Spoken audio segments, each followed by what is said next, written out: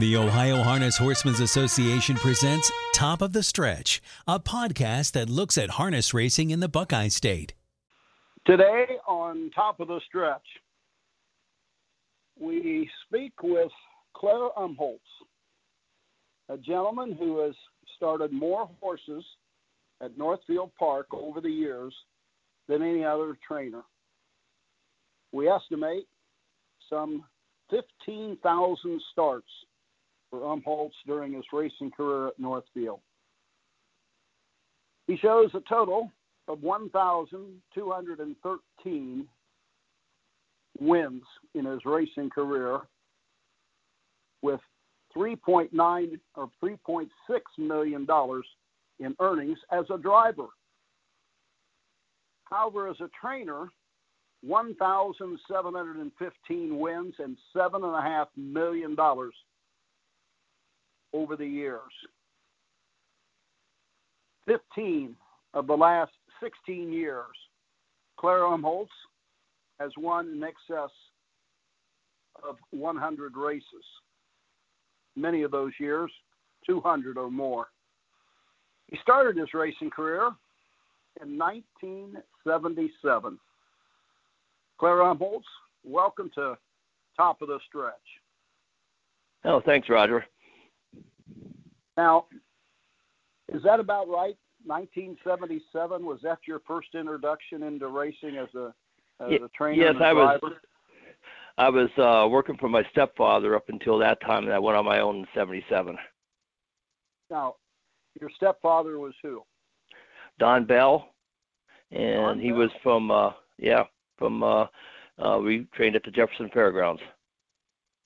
Old County Fair. I announced there one year, I believe. Yes, you did. Back. Yeah. So theoretically, I guess, how old were you then in 1977? I was 20 years old. And were you? Go ahead. In those early days, what was your first recollection of harness racing? I remember when I was 14, and I always had riding horses, and my stepfather had a horse that was racing and stuff, and I said I should try jogging these. So I started jogging them then, and him and I went in partnership on a horse, and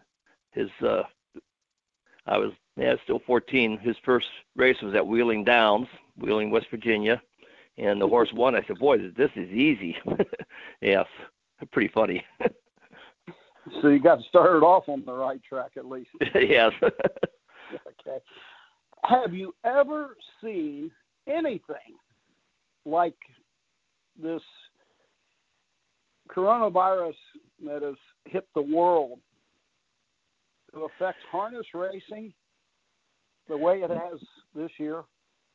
Definitely not. This is a first for me. I mean, we've had viruses with the horses where things were shut down for a little time, but this has shut down the whole world, and us included. And it's scary situations right now. Has your operation since the shutdown changed much?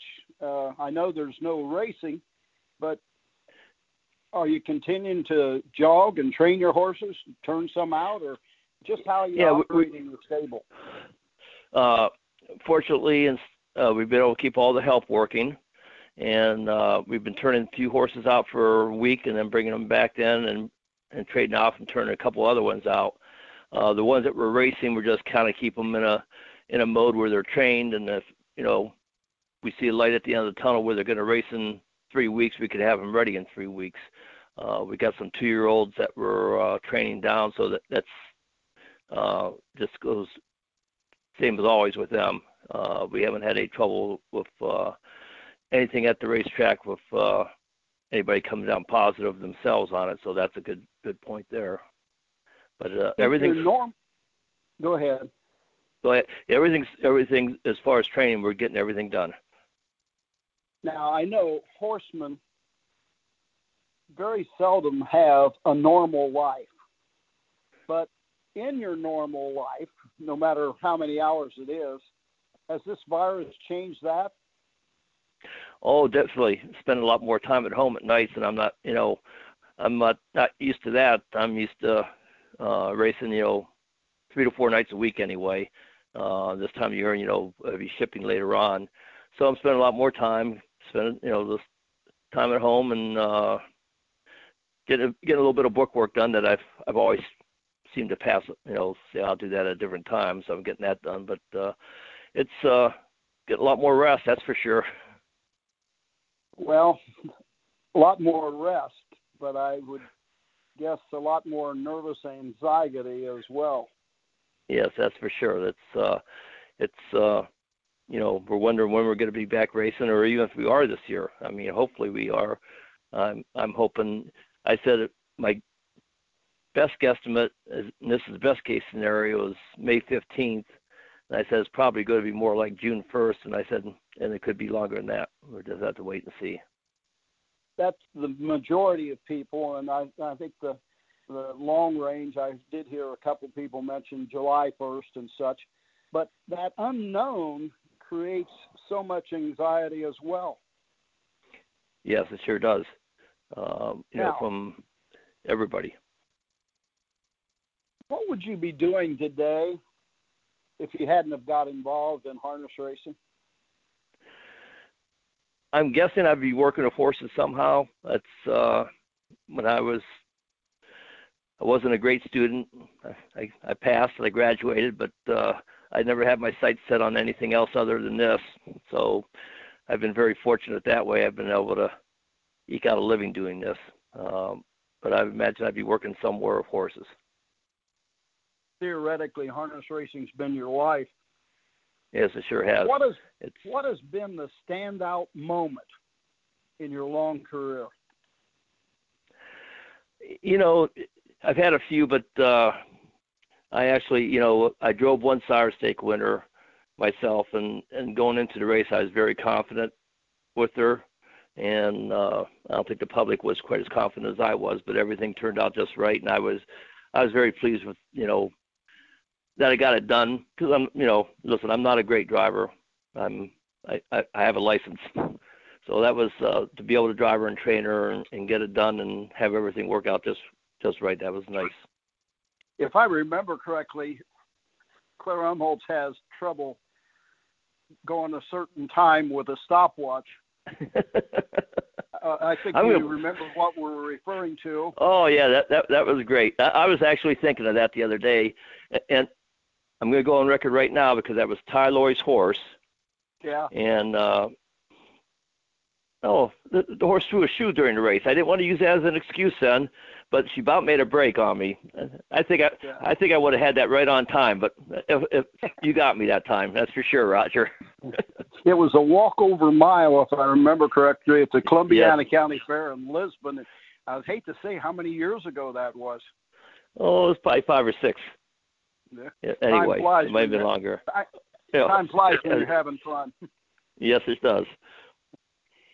Is there anything you want to accomplish in the future in harness racing that you haven't accomplished as yet? When I was younger, I was, everybody from Ohio wants to win the Little Brown Jug. I've yet to have one start in it. So time's running out on that. I'm just, if I can send out, nice horses every year, make a living, that's fine. And if anything else, that's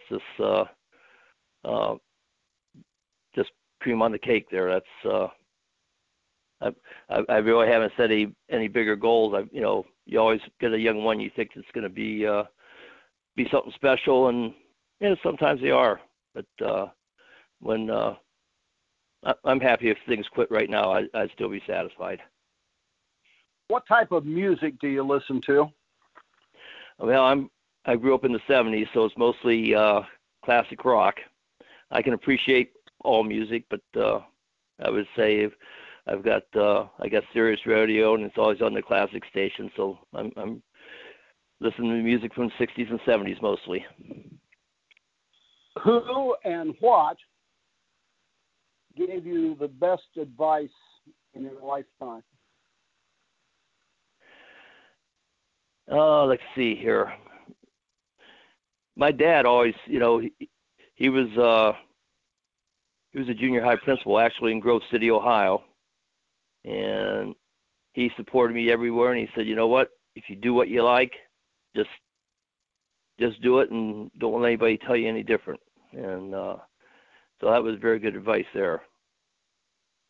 If you Joe Dansky gave me some advice. Go ahead. If you had to choose one food that you could do without, what would that one food be that you don't want anything to do with? I don't like it now, right? Don't like it. Brussels sprouts.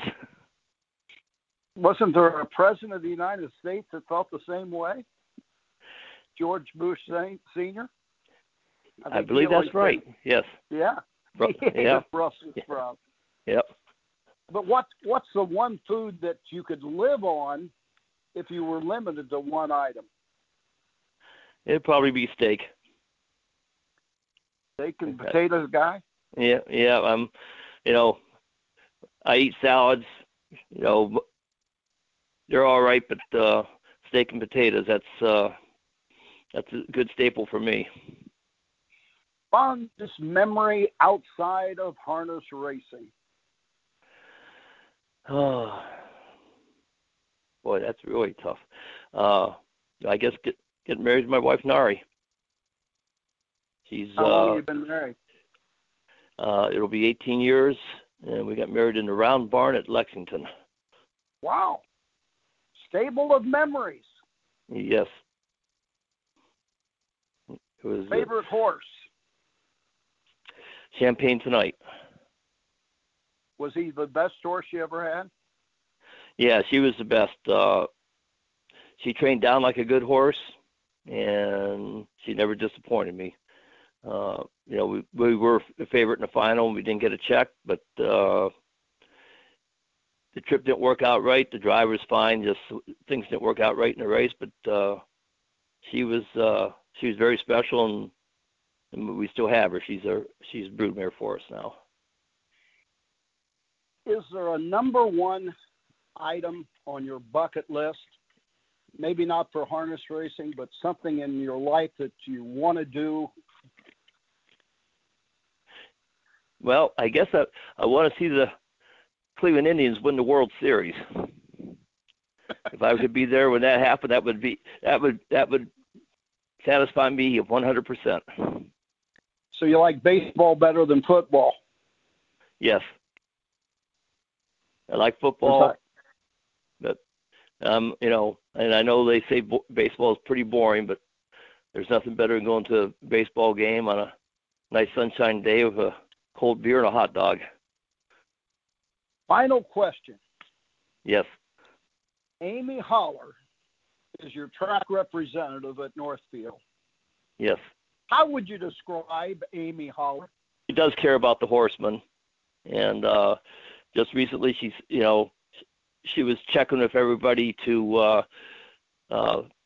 anybody that needed anything during this crisis that we're having and stuff. So, I mean, she really does, but a good person, very good person. She ever pull any tricks on you during those many years? She can't pull tricks on me. I get her all the time, but no, she can't get me. That might give her something to try now, but it can't be done.